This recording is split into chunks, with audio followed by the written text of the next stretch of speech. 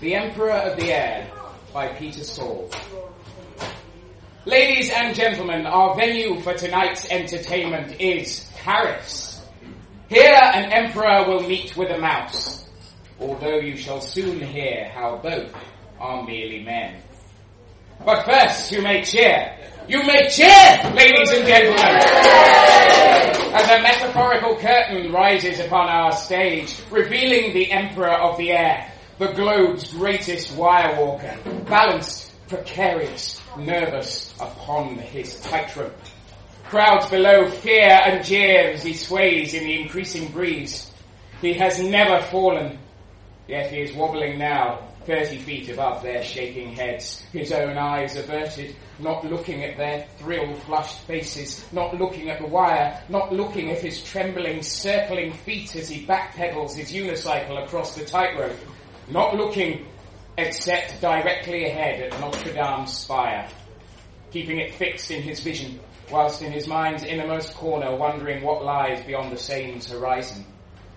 He pedals. He has done it. The Emperor of the Air has done it.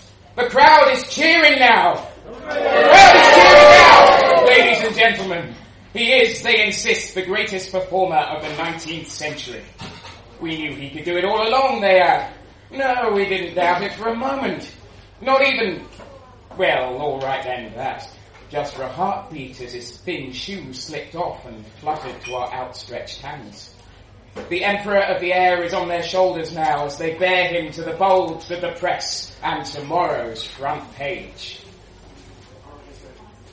Tomorrow's front page keeps the sewer mouse warm in the catacombs.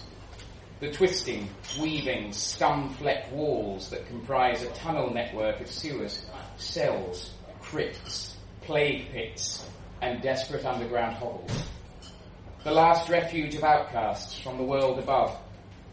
Through the catacombs wash every type of sewage, the rejected wastes of men's bodies and their societies. The sewer mouse begs on Paris' streets. His name comes from the smell and his size. Too scrawny, that is, to pass for a sewer rat. His shortness is all that he shares with the great Emperor of the Air. His shortness and a natural instinct for balance. In Paris, the homeless must be industrious to survive. The competition for spare change is fierce. Some whittle keepsakes from scavenged wood. Others dangle begging cups from fishing rods, dropping them without warning in front of passers-by, breaking them from their reverie.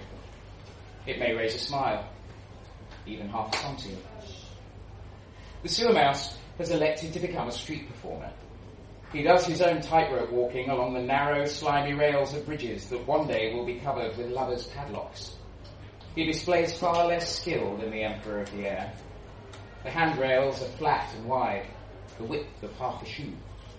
When he overbalances, it is easy enough to push his weight to his right to land safely on the bridge. Sometimes an onlooker shoves him hard, toppling him leftwards through the surface of the Seine. Afterwards, the amused crowd may offer a few sympathy centimes. But today, a cold wind sweeps pedestrians along before they linger. All is motion, save for one figure, squatting on the short pebble beach where the sewer mouse staggers ashore, dripping. The stranger's overdarned collar is turned up against the elements. His patched hat brim is pulled down across his brow. Yet, oddly, despite the cold, his bare hands are on his lap, not inside his pockets, giving an impression of warmer, richer clothing underneath. Which surely cannot be the case, the sewer mouse thinks. "Would Monsieur spare a franc?" he begins, the weary automated routine jolted out of him by the shivering. "If Monsieur would be so kind." Eyes and nose, the only visible parts of Monsieur's face, stare back. Eventually, his covered mouth speaks. "What makes you think I have a whole franc to spare? Look at me. Why not ask for a sou, a centime?" The mouse has had time to evaluate the stranger's appearance. The destitute that survive Paris' streets have sharp wits. Because Monsieur's uncovered fingers are covered with fresh marks where rings recently stacked. Because Monsieur sits upright like a man never beaten by poverty, as if Monsieur is in disguise, not wishing to be noticed. I could be discreet for a few francs should anyone question me. The mouse's words irritate the stranger. He tugs at his scarf in frustration, pulling it loose to reveal the Emperor of the Air. The sewer mouse breathes. You recognize my face? The Emperor asks, stretching the scarf tight like a balancing pole. No, but I have seen you from below. I and all of Paris. The mob has scrutinized every little gesture of your body, the way you move your feet, your arms, your elbows, searching for a hint that you were about to fall. You are, after all, the city's most feted figure every summer that you come. Fame and riches are not born easily, says the Emperor. Even when aloft, I feel their weight upon my back. Then perhaps Monsieur would give some of his fortune to me, to lighten his load. I have watched you perform, the Emperor says. You have talent. Not as great as yours. It is true that I am greater, but for performance you need only basic skill. The audience care not about skill. What they want is theatre, which is easy to learn. But they wanted always this theatre, in opera house boxes, at embassy receptions, at ballooning shows, at dinners in Prussian castles. Everywhere I go I am feted, and everywhere I cannot be myself. Everywhere I go I am ignored. I can only be myself, no better. Each set of eyelids holds the other, balancing their rival's gaze. I propose an exchange, says the Emperor of the Air to the sewer mouse. You teach me to be invisible, and I teach you to be me, to take my place and dance across the wire. The mouse extends a shivering hand. He would sell his soul to the devil for a firewood bundle, only the devil has never made such an offer. This pact is wondrous beyond comprehension, like the riches promised by the conmen who shuffle cards along the Rue Gauche. The deal is made.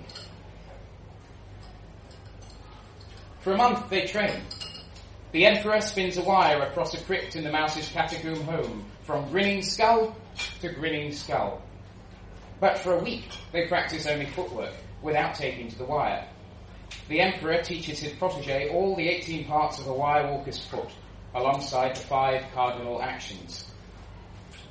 Levy on the anvil, he shouts, and the sewer mouse raises his soul's anvil accordingly, shuffling along a chalk line. Next comes levy on the point, levy on the palm, bridge the point, bridge the anvil. The mouse has taken the first step. Clutch the Trinity! The Trinity are the left foot's 3 smallest toes, the last prayerful clutch of many a performer. Instinctively, when overbalancing, a wirewalker leans to his dominant side, meaning that the Trinity is the penultimate chance for any right-handed balancer. If that falls, if that fails, only the desperate fingernail grip remains, the left hand snatching the wire. But for the performer must have fallen well. The mouse spends the second week walking the wire and falling well, left arm raised. Sustained concentration is key to wire walking. During frequent breaks, the mouse shows the Emperor how to be invisible, how to slouch, to scowl, to linger, to melt into surroundings, how to wear rags. In the evening, the Emperor takes the mouse to his apartment, teaching him cutlery, poise, elocution, attire. The mouse studies the society column of the newspaper. Finally, after a month, they are ready. It has been short, but the Emperor is the globe's greatest wirewalker. In any case, he insists that crowd-pleasing is 1920th showmanship, not skill. Ladies and gentlemen, After a month's absence to perfect new, thrilling techniques, I give you the man who has never fallen, the talk of Paris, the Emperor of the Air! The crowd cheers as the mouse, clad in the Emperor's clothes, steps out of the basket and onto the wire, 30 feet above their heads. He strides confidently to the middle and begins to juggle 3 oranges. The crowd claps politely. The mouse catches the oranges, pocketing 2 of them. He peels the third, opening a clasp knife to segment it. He eats leisurely, feeling the crowd's frustrated anticipation below and letting it build, just as the Emperor has taught him. Then he withdraws the other oranges, juggling them with his open knife. 1, 2, 3. He is walking now, steadily, not looking at their thrill-flushed faces, not listening to their jeers, eyes fixed ahead at Notre Dame's spire, wondering in his mind's corner what lies beyond its horizon.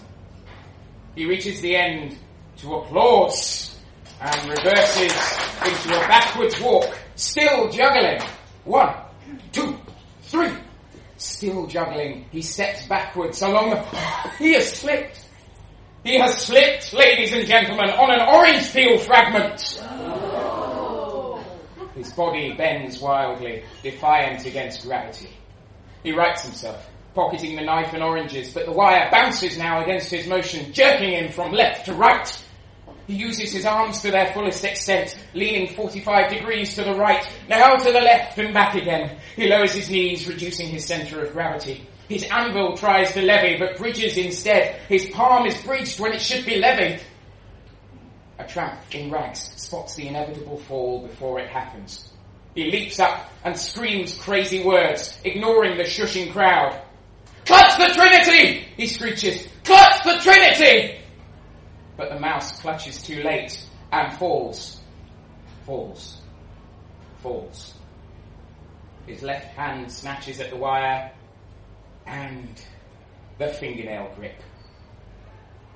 He dangles from a single hand and then pulls himself up, stepping cautiously into the basket.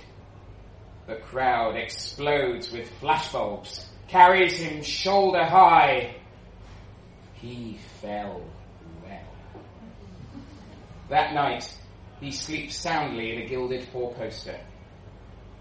Tomorrow evening, he goes to London. Rising at 11, he lounges until a caller is announced. The caller describes himself as an old friend, but the mouse is flushed with invincibility. "Show him in," he orders, and his command is obeyed. "You don't seem to recognize me, Monsieur l'Empereur," the old friend objects. "Refresh my memory." Again, it's a strange game you play. Each year when you visit Paris I come, and each year you deny recognizing me. The cruelty amuses you, I suppose, but this 6th year I see some guilt in your weary, haggard face. Fear. Guilt? Fear? The caller's eyes blaze. My son, Alexis. The boy idolized you when you were a 2-bit street performer in Nice, scraping for survival. He became your assistant.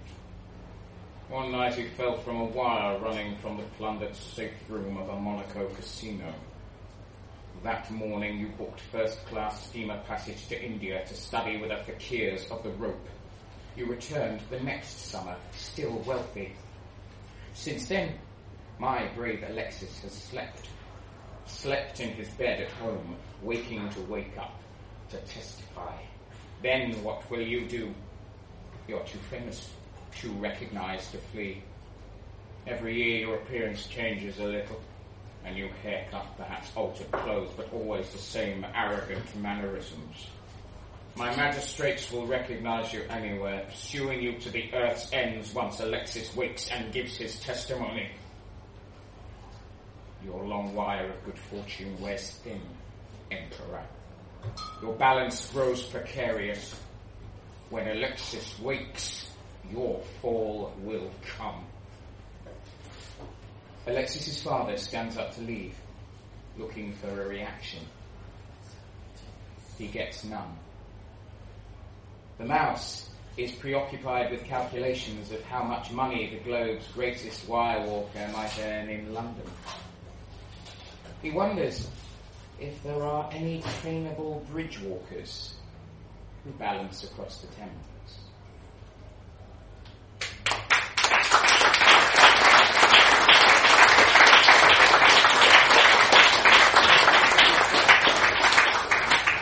Thank you, Cliff.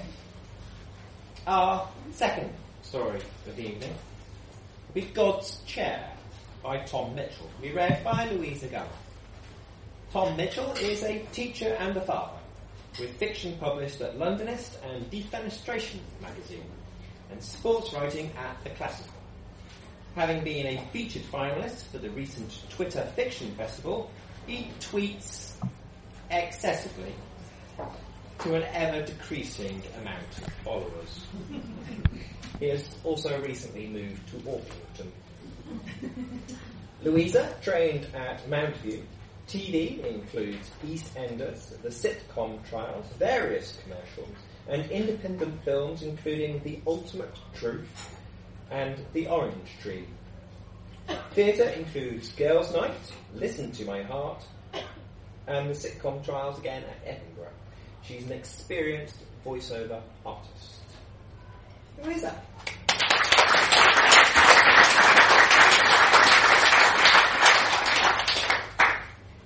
God's Chair by Tom Mitchell. Sex never survives marriage, Dad shouted into the suburban street from his electric wheelchair. The words knocked about the tarmac and brick like a lost tennis ball. I was 8 years old, and it had been a turbulent few weeks.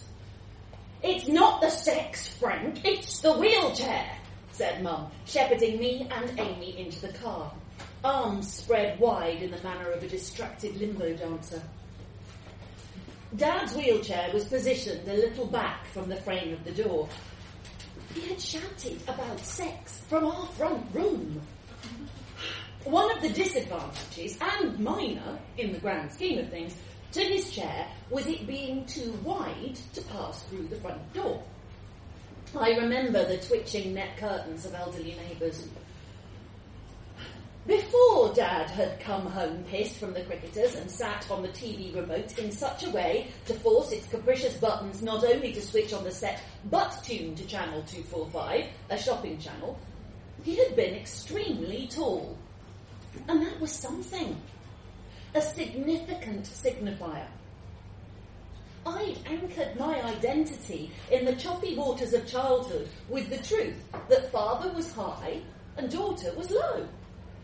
It's only natural that a child looks up to her dad. And when your dad is literally tall, it makes the metaphor all the clearer. And being both 8 years old and short, and having a dad who didn't possess a shotgun or an interest in sport, wankers with haircuts was how he described anybody athletic, or a job to shout about, his height was my trump card. My silver bullet. However much Stacey banged on about her dad's BMW, or Dave whined about the executive box he once went to at Arsenal because his dad worked for an important building contractors, I could always silence the playground with, "Yeah, but my dad's 7 foot tall." He wasn't. But he was big. And I loved the way he ducked to get through doors. Normal doors too. Not dwarf doors. Not medieval doors.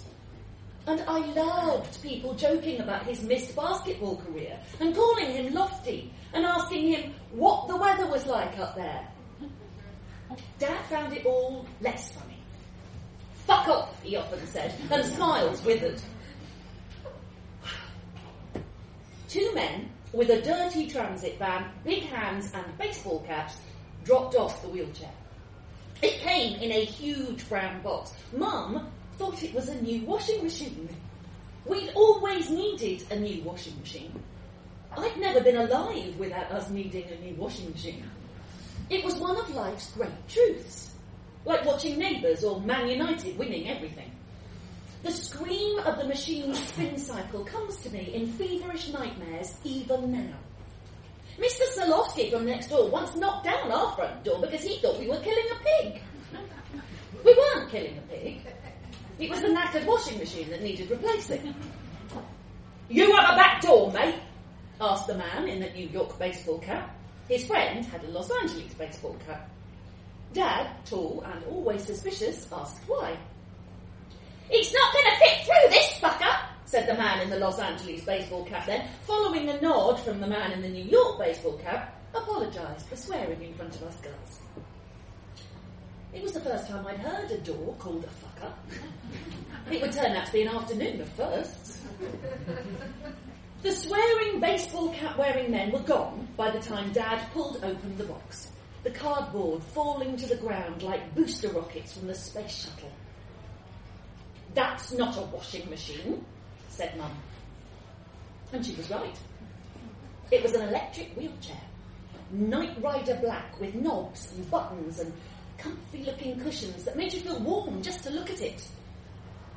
Dad spent the afternoon assembling the thing.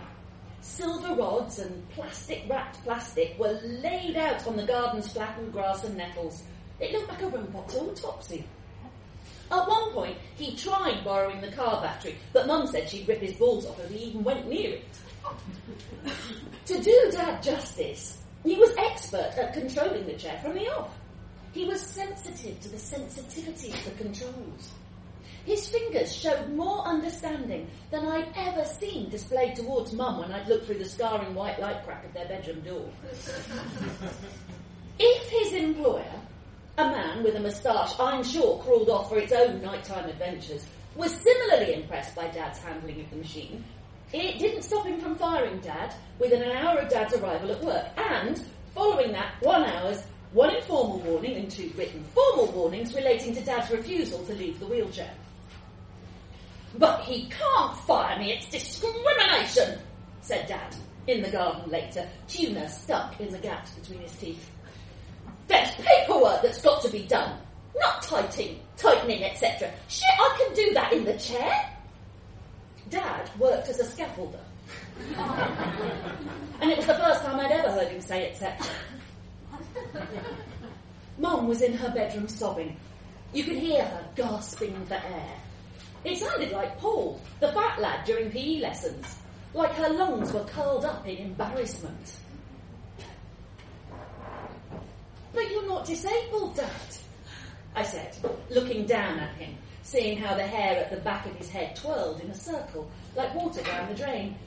Not only was this the first time I'd seen the top of his head, it was the first time I dared contradict him. I might have expected him to give me a shout, to give me a bollocking. He was well capable of doing so, evidenced by the times he'd stepped on my Lego. He didn't, though. He beckoned me over. I came after he promised I wasn't in trouble. "Put your arm around me," he said, and I felt half scared, half like I wanted to laugh. Here was Dad, in a top-of-the-range wheelchair, bought on his credit card, asking for a cuddle. In the garden. "I'm the same height as your little sister now, don't you forget that." I stepped back, and he held my glance like what he said was dead important. "Anyway," he said, and stretched to pat my head, but he couldn't reach. "Why do you want to be in a wheelchair all the time?" asked my sister. "Beats walking," grinned Dad. This didn't convince us. Teachers were always explaining the importance of walking and using our legs generally. Physical exercise helped with your spelling and sums because it worked up a sweat in your mind, or something. Dad narrowed his eyes and edged the wheelchair towards our feet. "God spoke to me on that shopping channel. He was middle-aged, and sexy and had blonde hair. And he told me to buy this wheelchair. You two wouldn't want your dad to be contradicting God now, would you? God can turn you into salt and the like. Struck by the salty, mysterious power of our Lord, my sister and I shook our heads with the fragile innocence of the penitent. After we'd moved out to live with friendly bald Jim with the widescreen TV, Mum tried her best to keep us away from Dad. The court, ruled over by an unsmiling woman who was either the head teacher at my primary school or looked exactly like her, with that meter ruler nose and Terminator stare, having had it explained that Dad's wheelchair was a lifestyle choice rather than a medical necessity, quickly curbed his visitation rights. I remember Dad shouting about the Nazis and hellfire and damnation. It feels like a dream now, druggy in its smudged focus. I visited him shortly before he died. A room not much bigger than a coffin. Room enough, though, for a wheelchair at the foot of the bed. Something like a loyal dog. I don't think it was the wheelchair. It looked too new, but I didn't ask. I didn't want to risk upsetting the man. He had trouble speaking as it was. The pain of nostalgia might short-circuit his brain. That day, there was something fetal to his body. His limbs hardly managed to raise the white sheets. His height must have been a childhood fantasy remembered with Father Christmas and God. The only things you're sure of as a child are those that don't exist yet. He beckoned me to his ear, just like you see in the films when some bad guy repents of a lifetime of evil to reveal some important plot point to the good guy. Dad didn't repent, though. Your mother, he wheezed. She left because of our love life, not the chair. You needed knowing. Are you married yet? Nodding. I felt the need to touch him, but he looked too fragile to embrace. I'd not want to crack his ribs, something like candlesticks. As if he was a stray dog, I patted his head. He's watching, you know. Dad's eyes flicked to the ceiling. First off, I thought he meant a CCTV camera, but turning I could see nothing but cream Artex. Looking back to Dad, a smile almost split his face in two. He's up there and he's watching. And when I die, I want you to bury me. Coughing, side table water offered, recovering. Bury me in the chair, won't you, love? I drove straight to Mum's. She'd outlived 3 husbands since leaving Dad. The last had suffered a massive heart attack, the details foggy. Mum changed the conversation when asked about it, offering questions about my family, my job, the type she didn't usually ask. She brewed a pot of tea. Old people like brewing tea. It makes them feel as if a lifetime of being English wasn't such a waste after all. Bending over a teak coffee table, she looked to have shrunk half a foot since my last visit. I sat on a sofa more cushioned than chair. She didn't want to hear about Dad. She didn't ask if he still had his wheelchair. With her cherry blossom hair tight in a bun and the front room drowning in pictures of European dance floors, she is never happier than dancing with wild-eyed Italians to Europop. She told me that she didn't want to turn into one of those crook-backed women trapped in the past. I waited for a polite enough time until... Can I ask you a silly question? Mum stopped fussing over the tea and looked up.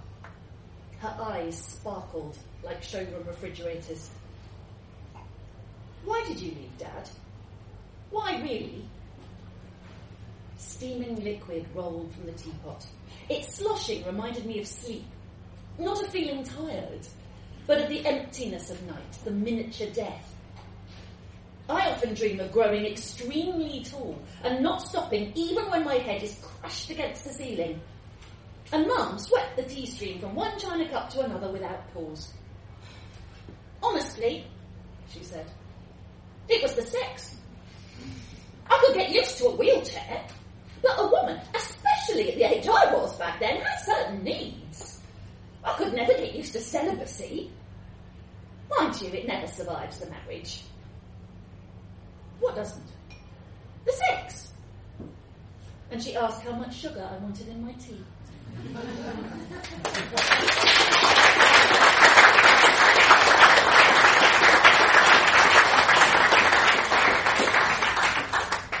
Thank you, Louisa. Our third story, the last one before the interval, will be Up So High, Feel So Low by Jennifer Rickard. We read by Kim Scopes. Jennifer lives in London and is a freelance content writer by day and a more interesting writer by night. Her first novel was written aged 6 and was a tale of an epic adventure starring her guinea pigs. She still writes epic adventures, but with less guinea pigs. Kim is an actress and puppeteer who trained at East 15.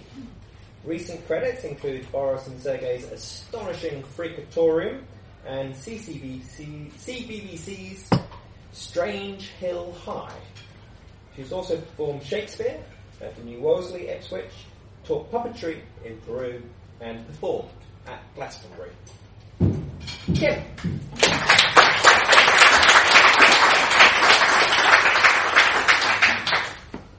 Up So High, Feels So Low by Jennifer Rickard.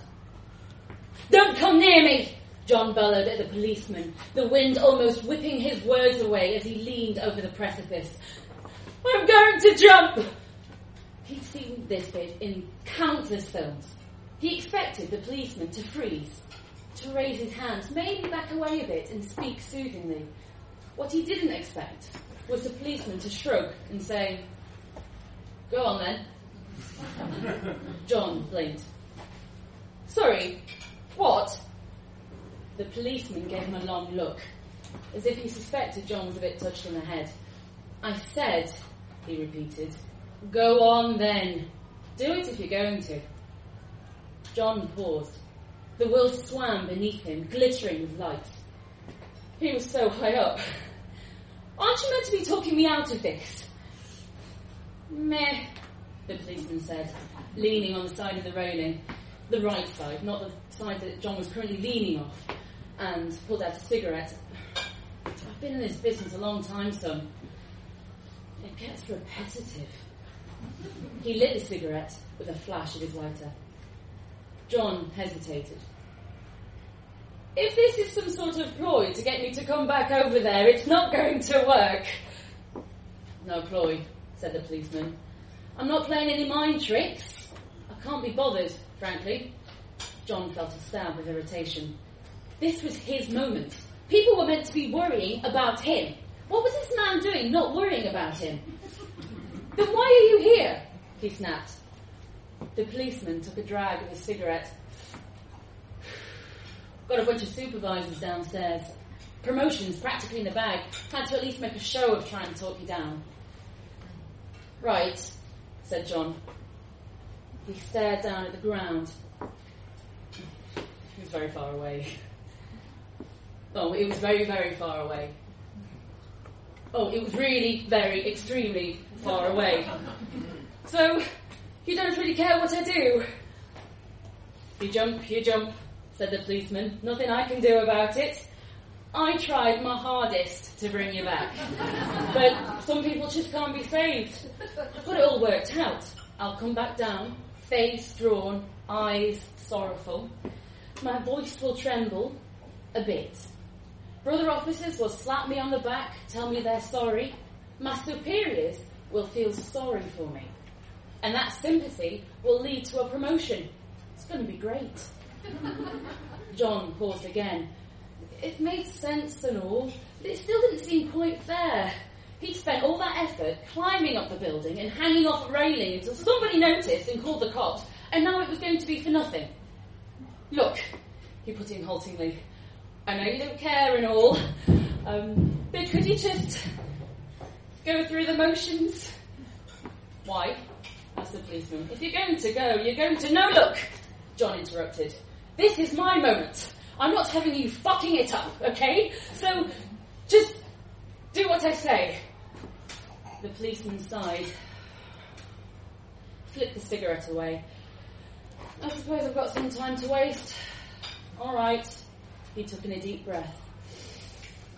So, why are you doing it? John stared down at the lights until they started to blur before his eyes. This was more like it. She left me, he moaned. I loved her and she left me. Oh, for fuck's sake, said the policeman. What? What's wrong with that? It's so cliched, said the policeman. Could you not have thought of something better than that? Said John. Like what? I don't know, said the policeman. I'm not you. But there's got to be something more interesting that you've done. Doomed love affair is just so... Well, it's so corny, frankly. Think up something else. Oh, John considered his life for a very long time. Well, there was that guy I killed.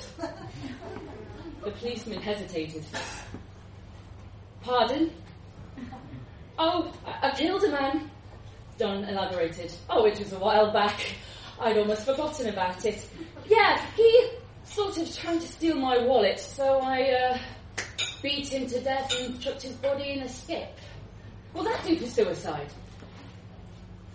Said the policeman, off kilter for the first time in their conversation. Well, yeah, most people would feel guilty about that. Oh, right, said John, cutting on. And the guilt would lead them to kill themselves, yeah? Said the policeman.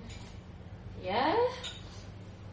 Cool, we'll go with that then, said John. He returned his attention to the precipice below. My life's not worth living, he moaned as convincingly as he could. I'm up so high, but feel so low. I can't go on, not after I killed... What's his name? Right, said the policeman. He tried to pull himself together. Well, that was a pretty bad thing to do. But maybe you should try and make amends for your actions in another way? Like what? Said John. He swayed as dangerously as he could without actually letting go of the railing. Oh, you know, by going to prison, the policeman suggested. Well, it sounds a bit boring, John commented, getting into the swing of things. I mean, going to prison is so... Well, it's a lot of effort, and the ground is right there. Yeah, the John muttered, but... Prison?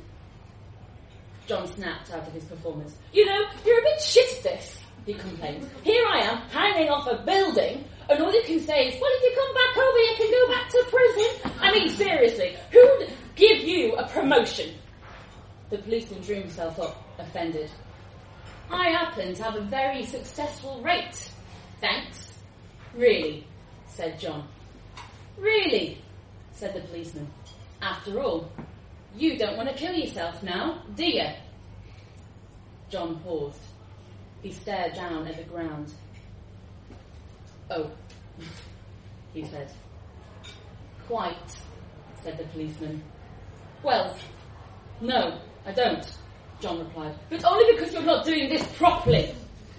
Exactly, said the policeman. That's what most people want. They want you to do it properly. All the drama and sympathy and shit. If you don't give them that, most of them come back from the edge in pure irritation. He hesitated. Of course, some of them don't. Some of them don't want to be saved and all, and some others need the softly approach, which I can't provide. So they just jump. And maybe they wouldn't have jumped if they'd been a bit nicer or pandered to their needs a bit. But maybe they would have. It's not really my fault, is it? Said John. Well, yes, actually, it is. The policeman shrugged. So long as I get the promotion, I don't really care. John considered his situation. It was cold and windy, and his fingers were cramping on the railing. He thought longingly of a nice hot bath and a good book. All right, he conceded. I'm coming back over. He turned and moved to climb over the railing, but as he started to do so, the policeman's hand landed heavily on his chest. "Hang on a sec," he said. John froze. "What?" "Well," said the policeman, "if you come downstairs, what's the first thing you're going to say to my supervisors? You're going to tell them how awful I am, aren't you?" "Well, yeah," said John. "Pretty psycho, you know." The policeman surveyed him for a long moment. "The thing is," he said apologetically, "I really need that promotion. I've got 3 kids to feed, you know, and you are a murderer. Some people would say you deserve to die." Said John. "Yeah, well, but..." "Sorry," said the policeman, and pushed him backwards.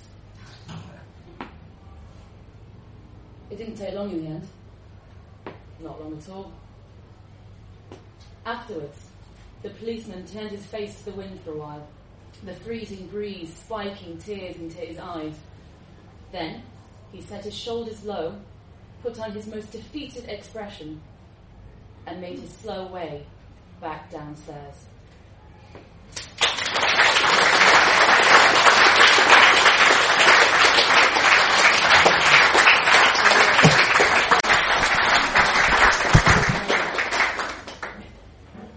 Art is long, life is short, by Simon Sylvester. Tell you what, another reporter come to see me. I talked to them through Perspex bars. Oh, I've been talking through Perspex bars forever. She's writing a piece about installation art, no less. She wants my story. "Oh, ain't you heard it all before?" I says. "I spoke to 100 reporters." "Not to me," she says. "I want it from the horse's mouth." Well, what else is there to do? I ain't going anywhere, thanks to that sodding contract. Stuck in this horrible place, with people watching what you're up to. Sent me crackers at the start. But now I see that time is like a leaking tap. Drip, drip, dripping. Time drips through me, and I get a little rustier every day. She's watching me, face walked by Perspex. "Are you sitting comfortably?" I says, though I can see she ain't. "Then I'll begin. I was out of a job, that was the trouble, and this card goes up in the window of Sal's Cafe. The card says, easy work, 3 meals a day, minimum wage, accommodation provided, all bills paid, minimum 12-month contract.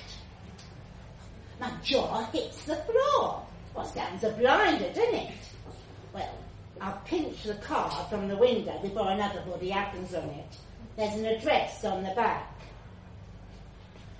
I turn up to a right posh house, and there's 3 or 4 people like me down on their luck, all kicking about a waiting room. No one talks. One at a time they get summoned into a room, and one at a time they troop out looking glum.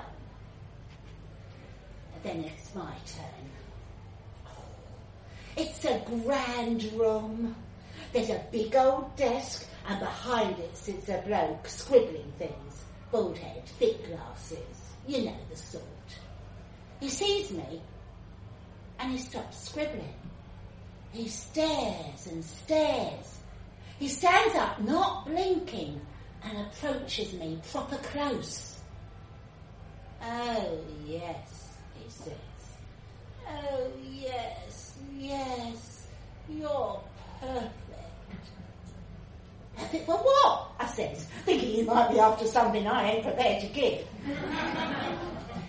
"This might sound peculiar to you," he beams, and then he leans in close, and I can smell his bald head. But I rather think I want to turn you into art. Turns out He's some sort of big shot artist. Living art this, postmodern that. Redefining aesthetic and intellectual boundaries, the next thing. Tell you what, he don't half like the sound of his own voice. Now, he shows me pictures of a huge glass box the size of a shipping crate. There's a glass room suspended on cables, glass all round. The front is bars like a prison cell, only they're made of perspex. I'll pay you, says the artist, to live in this box, to live in it every day for an entire year. Everything is see-through. Floors, the ceiling, everything. There's a perspex bed, a perspex chair, perspex table. One corner is a perspex toilet and a glass shower with see-through pipes running to the floor. It's a masterpiece, he says. We'll make history. This is the deal. 3 meals a day, tea and coffee, papers, books, magazine, TV, all the satellite channels, whatever I want, he says. It's glorious, he says, going a bit glazed.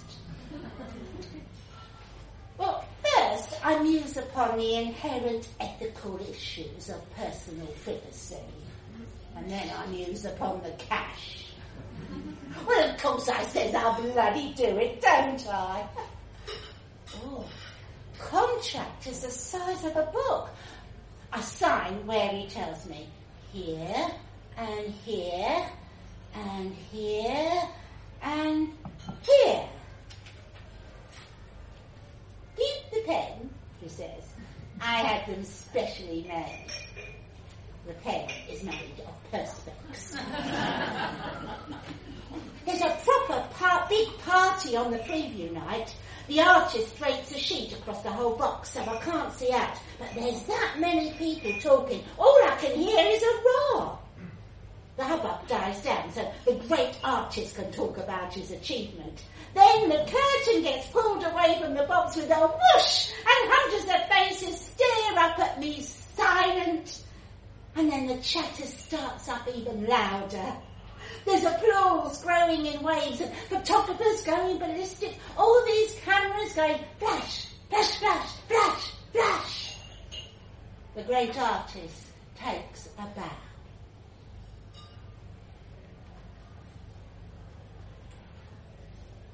I'm hanging maybe 3 stories up, bang in the middle of this huge hall, cables stretching way out to the ceiling. Everything smells new. They had to lift me in with a cherry picker. To start off, I stick to the corners, thinking the whole thing's about to fall apart around me. Then I start taking little steps towards the centre, the box swaying underfoot. Weird feeling, having glass below me, glass above, just hanging there, stuck between 2 places and feeling like I'm sure to fall. There's a slogan carved onto the brick wall across from me. It says, Ars longa, vita brevis. I found out this means art is long, life is short. I'll tell you what I think about that. I don't quite get it. I look at my watch. The big hand turns a full circle. The little hand shifts so slow I don't see it move, but I hear it. Tick, tock, tick, tock. 364 days to go. Well, it actually weren't all that bad. They run food on the cherry picker 3 times a day. I watched a lot of telly. Sometimes I was on the news. I took showers and went toilet right where everyone could see. There's so many people taking pictures, it was like living in a mirror. 361 days to go. Days were exactly the same. Like every stand from a mould, journalists come from all across the world to stand on the cherry picker. and interview me. 355 days. Tourists taking photos, standing underneath the box. 342 days. The gallery man says I'm the most popular installation for years. Takings is going through the roof. I think about my paycheck. 331 days to go out. I notice that if you take in a sketch pad, you can stay all day for free and nobody stops you. 328 days. Through the glass, all the colours look the same. 311 days. I walk in circles, pacing exactly 60 steps around my box. 300 days. Oh, well, there's always cameras, always tourists, always students doing charcoal pictures in their sketchbooks. I nod hello to the ones that I recognise. 278 days to go, and my watch says tick-tock. 259 days, tick-tock. I can always hear it. 232, 220, 194, 187, 163, 122. I add them up, subtract them, working out the hours and minutes, counting out chunks of time, multiplied by the hours. I get hold of a calculator. That money makes my toes curl.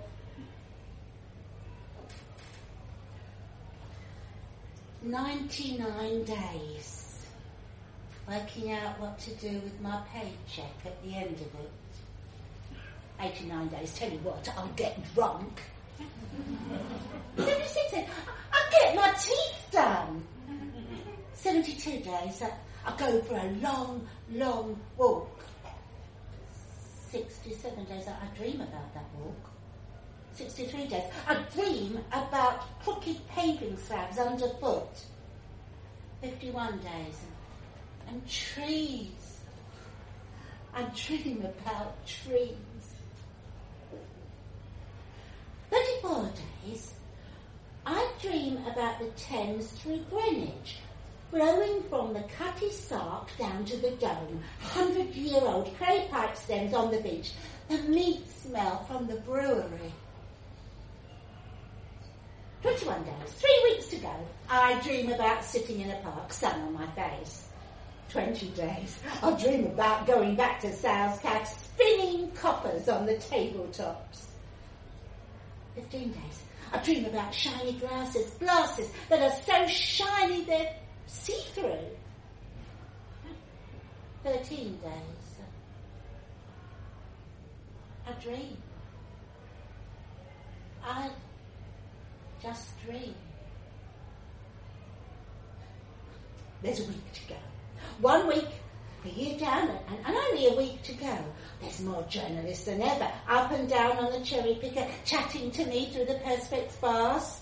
I don't mind. Makes the time fly, don't it? And then, sudden like, the time has flown.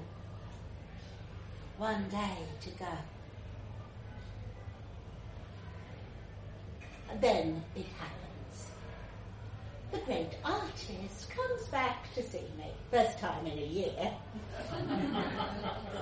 It's after hours. The place all hushed and dark.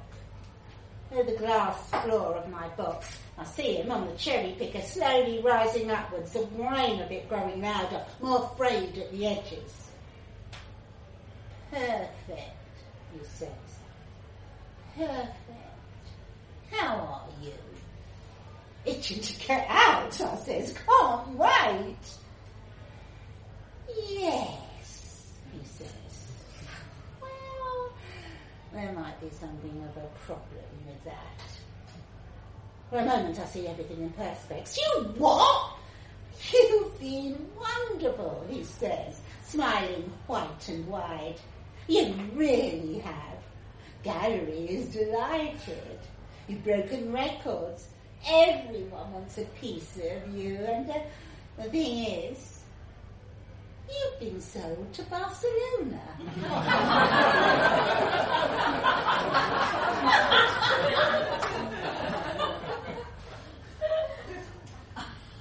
It don't quite sink in.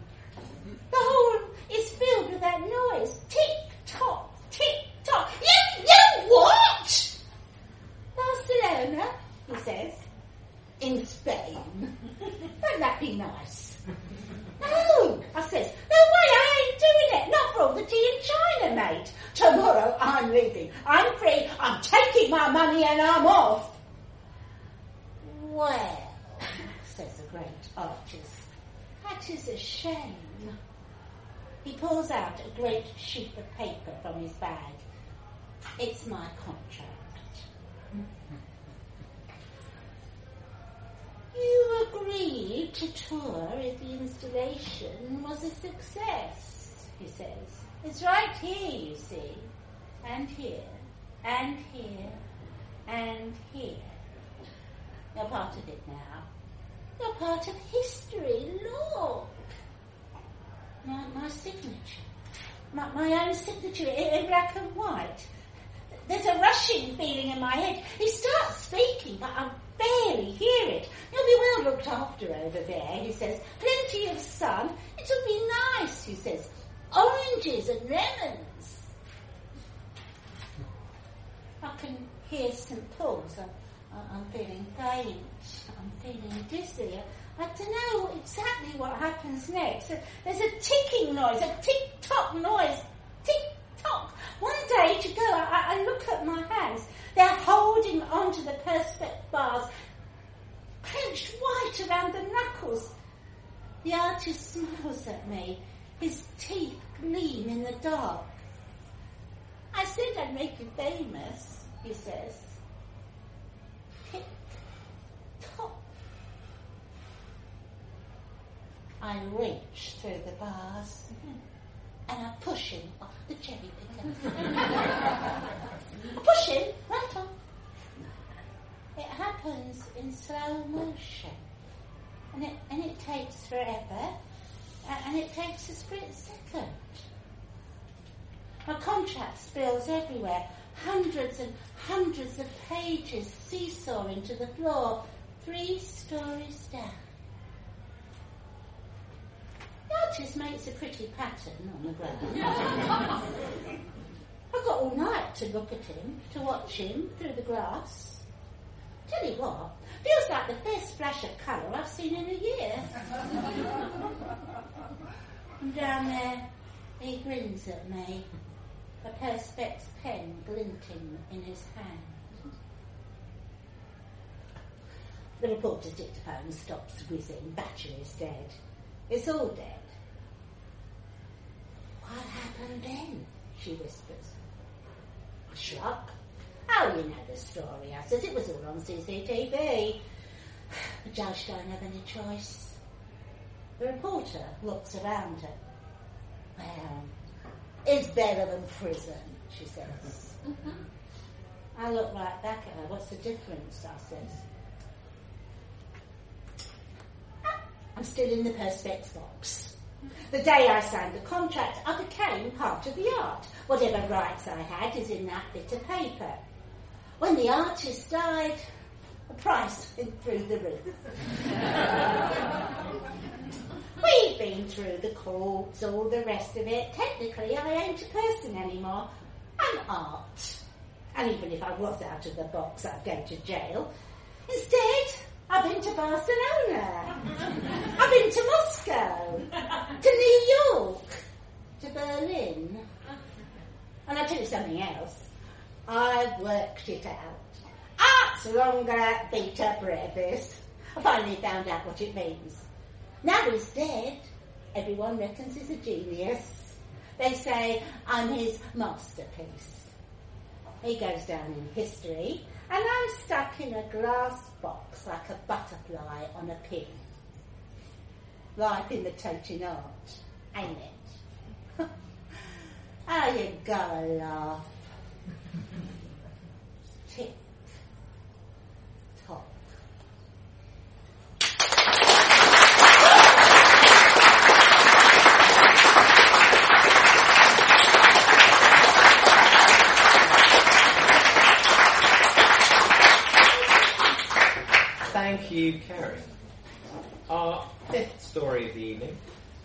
My Scale of 1 to 10 by Meg Chalton.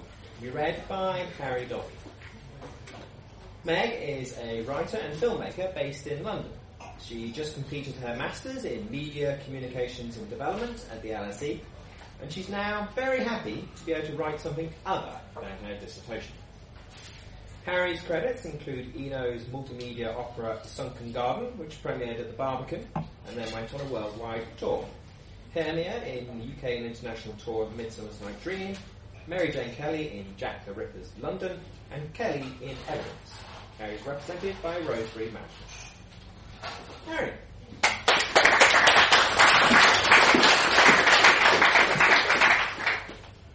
On a Scale of 1 to 10 by Meg Chalton. People always wonder if I've ever used it while having sex. As soon as they find out what I do and they've had enough to drink, that's what they ask. That, or they squeeze my arm and tell me, "You're so brave." I've heard this enough by now to know that it's not a compliment. It's just code for, "You must be a fucking masochist." I don't know. Maybe they're right. I remember the first demonstration. We were in the operating theatre in Gelderwing at the hospital, and they had Dr. Crowther strapped to a gurney and Dr. Ang with his back to him and noise-cancelling headphones on. They began with a needle. As it touched Dr. Crowther's pinky, I saw Dr. Ang begin typing.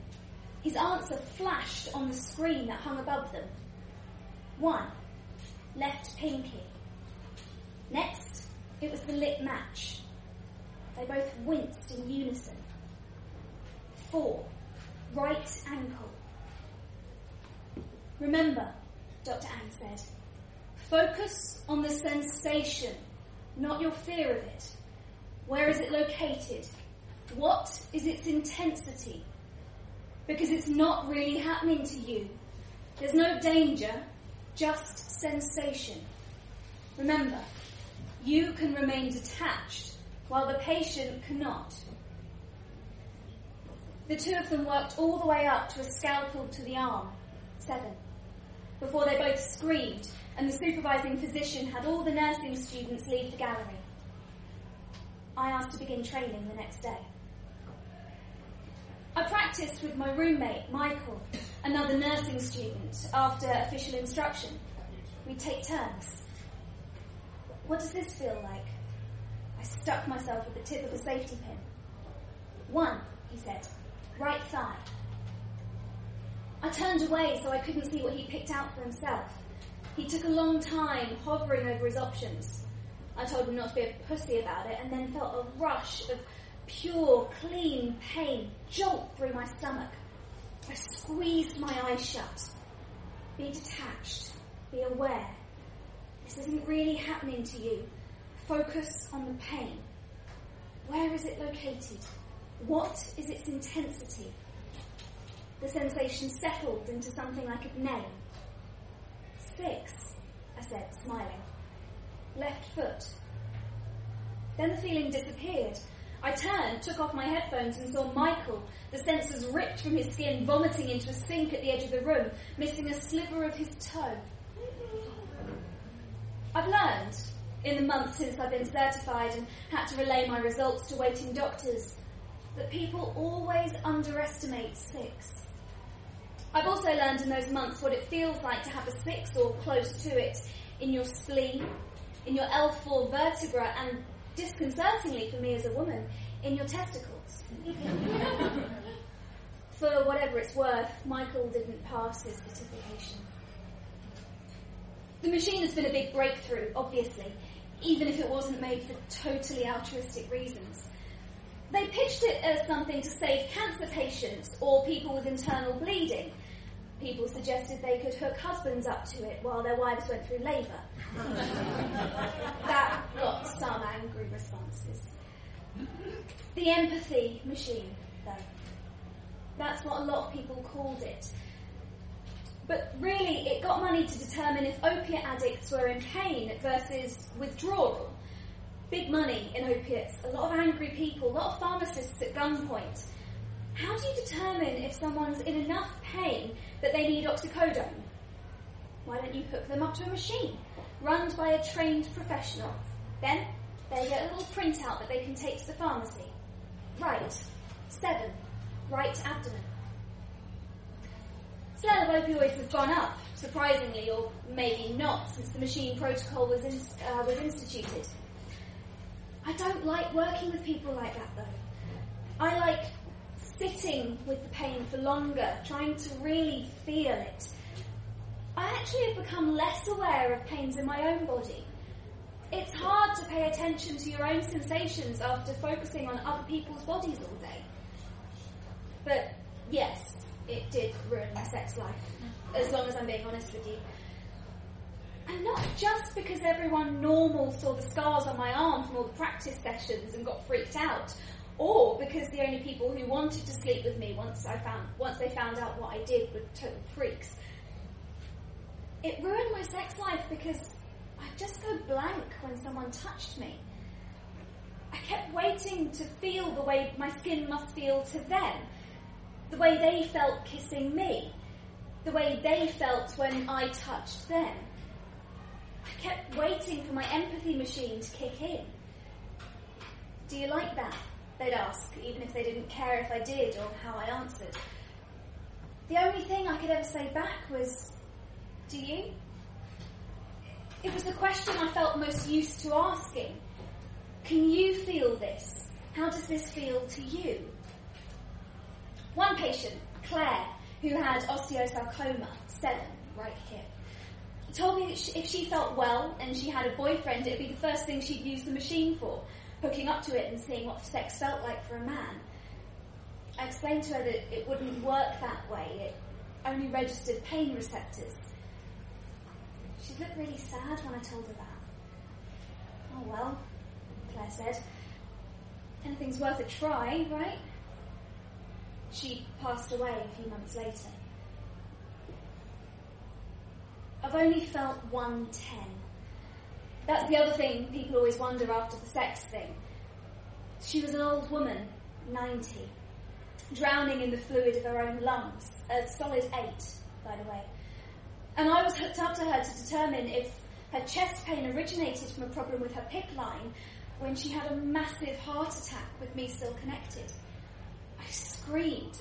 I'm not too proud to admit that. They disconnected me and tried to revive her, but I could feel her in my veins all day. The feeling of my own heart exploding, clotting, collapsing. They said I could go home early, but I waited until her kids got there. They were all crying. They gave the oldest, her son, the printout from the machine. 10. Chest. Left side. Maybe the machine could register pleasure. It wasn't designed that way, but like Claire said, anything's worth a try. But it seems disrespectful to use it that way. It's held the pain of tumours and addiction and gunshot wounds and so many other things that matter so much more than pleasure could. Because pleasures you keep seeking out again and again and again. But pain, most people don't. I mean, they think they do, but not really. Not true pain. Not 6s and above. I think those mean more than pleasures because they're singular. At least for most people. I still keep my skills sharp, pardon the pun. I'm a certifier now, and I have each new round of students practice on me first. They always start with the needle. I smile with encouragement as I prick my finger and the blood bubbles up. 1, they type. Left pinky. Good job, I tell them. You're so brave.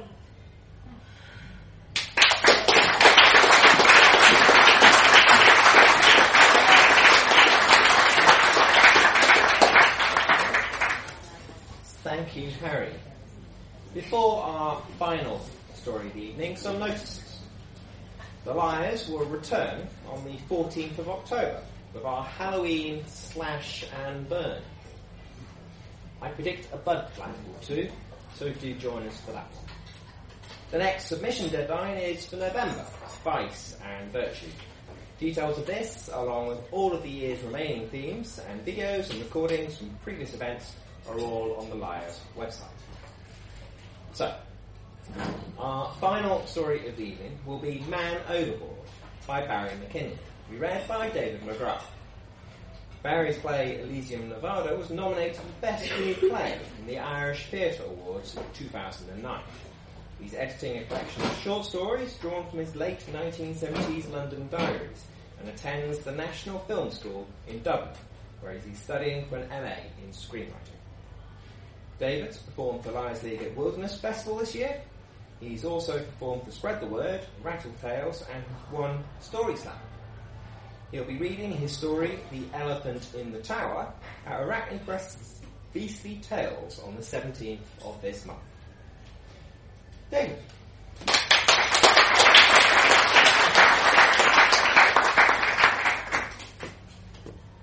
Man Overboard by Barry McKinley. London, October 1979. My boss called out as I passed the office. Oh, Jack!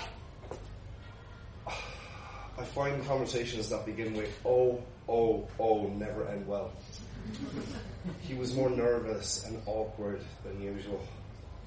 My sister, she gave me these tickets for the theatre tonight, and Chris, I would love to go to the theatre with you, I said, even though I would have preferred to stuff a live badger in my pants. It's an Irish play, he blurted out. Make that 2 live badgers. The play was even worse than expected. A murky stage draped with fishing nets and an upturned currach. Every now and then a sonorous Mick pranced onto the boards and cursed the Irish skies. The rain never stopped and the cast was bedraggled and drenched, like Pats leaving a sinking ship. What do you think? Chris asked at the intermission. I drank a Bacardi and Chris ordered a cup of tea. He genuinely did. What is it with the Brits? The Zulus might be attacking, but you'd still hear the sound of a whistling kettle rising above the war cries. It's fabulous, I said, because when you go to the theatre, you have to use at least one queer word. He sipped his tea and nodded. He ate exactly half his digestive biscuit to indicate satisfaction, but not overindulgence. He dusted the crumbs from his fingertips and touched the corner of his mouth with a tissue. Is there anything better than live theatre? He asked, and I immediately thought of Sex Pistols. People can say whatever they want about the Kingsmen, Sonics, Mysterians, MC5 and Early Underground. Until Anarchy in the UK, it was all just so much amplified twang. The Pistols released 4 singles in one album.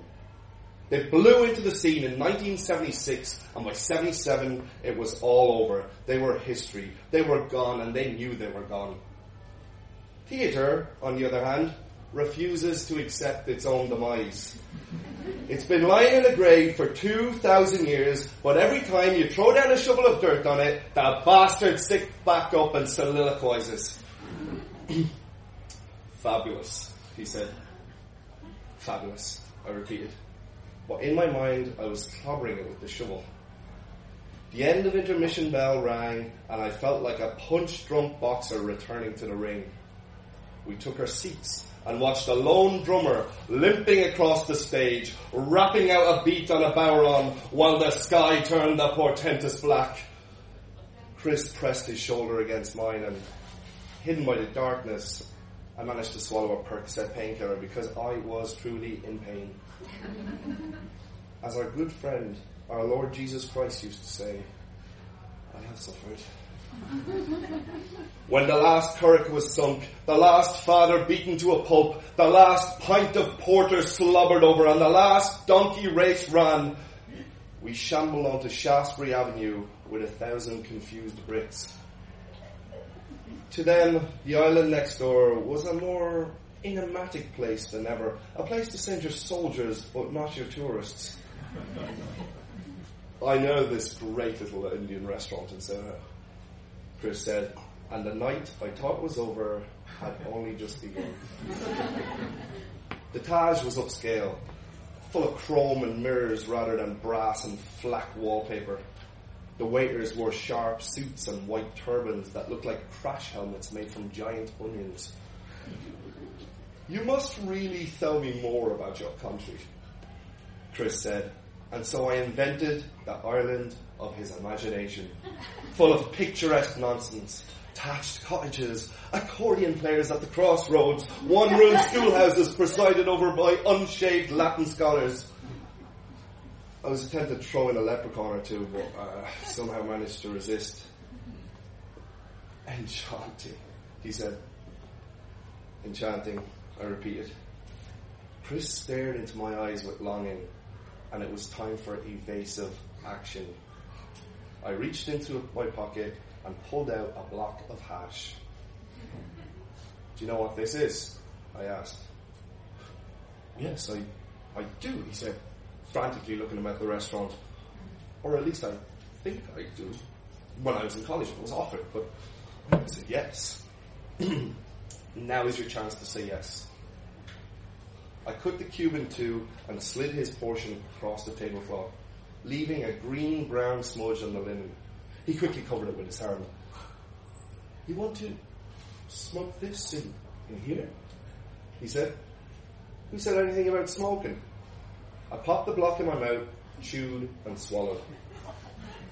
After some embarrassed hesitation, he picked up his portion and did likewise. Our meals arrived on brass platters, and a man with an onion head spooned rice onto our plates. Chris dipped his fork and put it to his lips. Simple call, he said. I was alarmed. Use of French language is generally a prelude to sodomy. I felt the overwhelming need to do something heterosexual, like scrimshaw whalebone or run outside and lay tarmac. Will I know when the effect starts to happen? He asked. You will know, I replied. You will definitely know. Dessert was a variety of fritters dipped in a mixture of bazooka bubblegum and melted rubber glove. I stared into the plate and tried to find a small corner of the mess that was edible. When I looked up, Chris was smiling stupidly, and then he laughed. I've never heard him laugh before, but I wasn't sure if the squeal was the result of English public school or the quality Moroccan hash. Either way, people near the tables were looking at us. The waiters, huddled in a corner and exchanged Hindi words of concern. And then Chris did it again. This time it was pirate from the Spanish Main means little old lady on a roller coaster. A waiter came to our table and asked if everything was okay. Perhaps we might like some tea. Are you expecting the Zulus? I said. Chris doubled over from underneath the edge of his tablecloth. I could hear him choke on the word Zulus. The waiter waited for Chris to recover, but the effect was only beginning. When Chris sat upright, a change had taken place. Something dark and inexplicable was happening in the space where sense was generally made. I feel strange. You're meant to feel strange. I feel like I'm going to die. You're meant to feel like you're going to die. I tried to restart the laughter, but his eyes misted over and a tear emerged. The waiter, standing awkwardly beside us all the time, looked down at me and said the worst thing he possibly imagined he could say. Well-intentioned and delivered in a gentle tone of voice, but devastating. Is your dad alright? Chris looked first at me, then the waiter, and then, with rising panic, the exit. He's fine, I said. He just needs some air. Chris knocked over the chair in a sudden bolt for the door, and I was so high between the pills and the pot, I could have wiped my mouth with a £10 note and left 4 napkins as a tip. Outside, I caught a glimpse of Coattail disappearing around the corner. "Chris!" I called, but he didn't answer. When I caught up to him, he was clawing at the shutters of the Leicester Square tube. "I have to get home!" "The tube isn't running." "He thought I was your dad!" What was I supposed to say? Along with being twice my age, Chris was critically unfashionable. With his tweeds, his boxcloth braces and his cap-toe Oxfords, he could have just as easily been mistaken for my granddad. Was he too blind to see the vast gap between us? I wore black boots with Cuban heels, grey cords and a quilted Sun Yat-sen jacket. Girls turned around to watch me on the street. Did I bloody well have to spell it out for him? Maybe I did. Maybe I needed to shout it in his face as loud as I could. I grabbed him by the lapels, pushed him up against the shop window. It was like trying to position a mannequin with broken legs. "Don't you get it, Chris? I like women!" A look of complete bafflement spread across his face. "So do I," he said. "So do I, you bloody fool! I just thought we were friends." He pushed past me and flagged down a taxi. He jumped inside and was gone. "Oh," I said to the emptiness of Charing Cross Road. "Oh." That was not expected. I turned and started to walk with no destination in mind.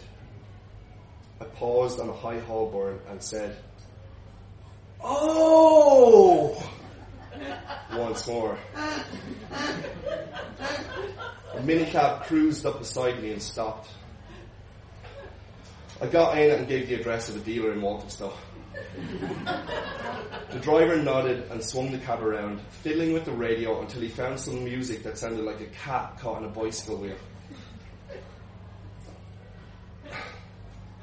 We stopped at a traffic light beside a chip shop in Stoke Newington. Inside, a plump girl sat on a plastic chair with a brown paper bag on her lap. Above her, a sagging helix of flypaper speckled with tiny death. She wore a white t-shirt and white pants. A roll of fat circled her waist like a ring boy. She pulled a deep fried stabile from the bag and was about to take a bite when she saw me looking. Ashamed, she tried to dip the meaty log back inside the bag. This is what happens when fat girls play hide the sausage.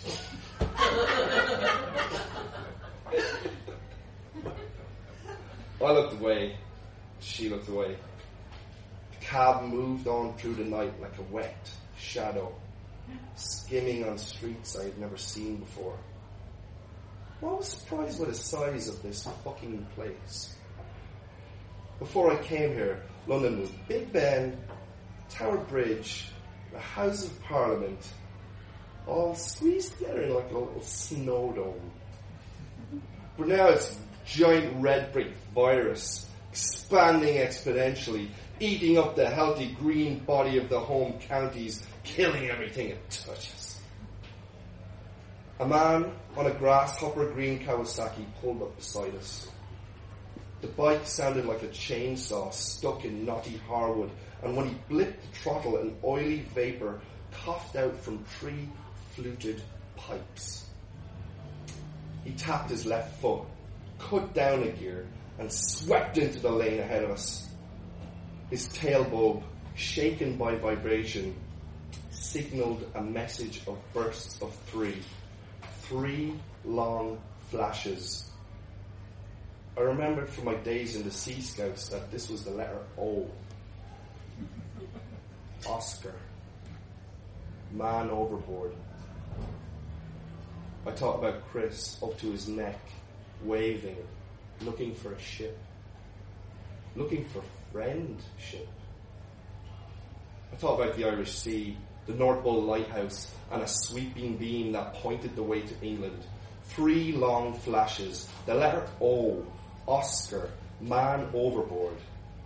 Chris bewildered in the back of his taxi, the swell of London rising and falling between us, him going up and me coming down.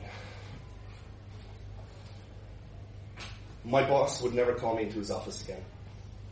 He would never look at me shyly. There would be no more nights at the theatre, no more tea and digestive biscuits, no more Zulus and Indian dinners. All future contact would be purely professional.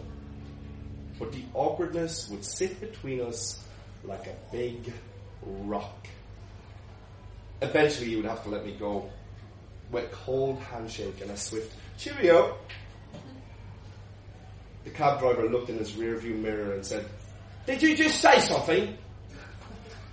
I said, "Conversations that begin with O, O, O never end well."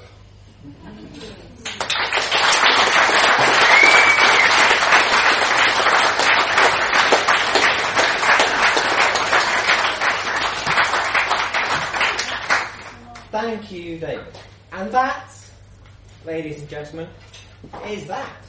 Before you ascend to street level or descend into even further depravity, please give hearty thanks to all of the authors and to our actors for the roller coaster you have just been on. It's been emotional. Good night.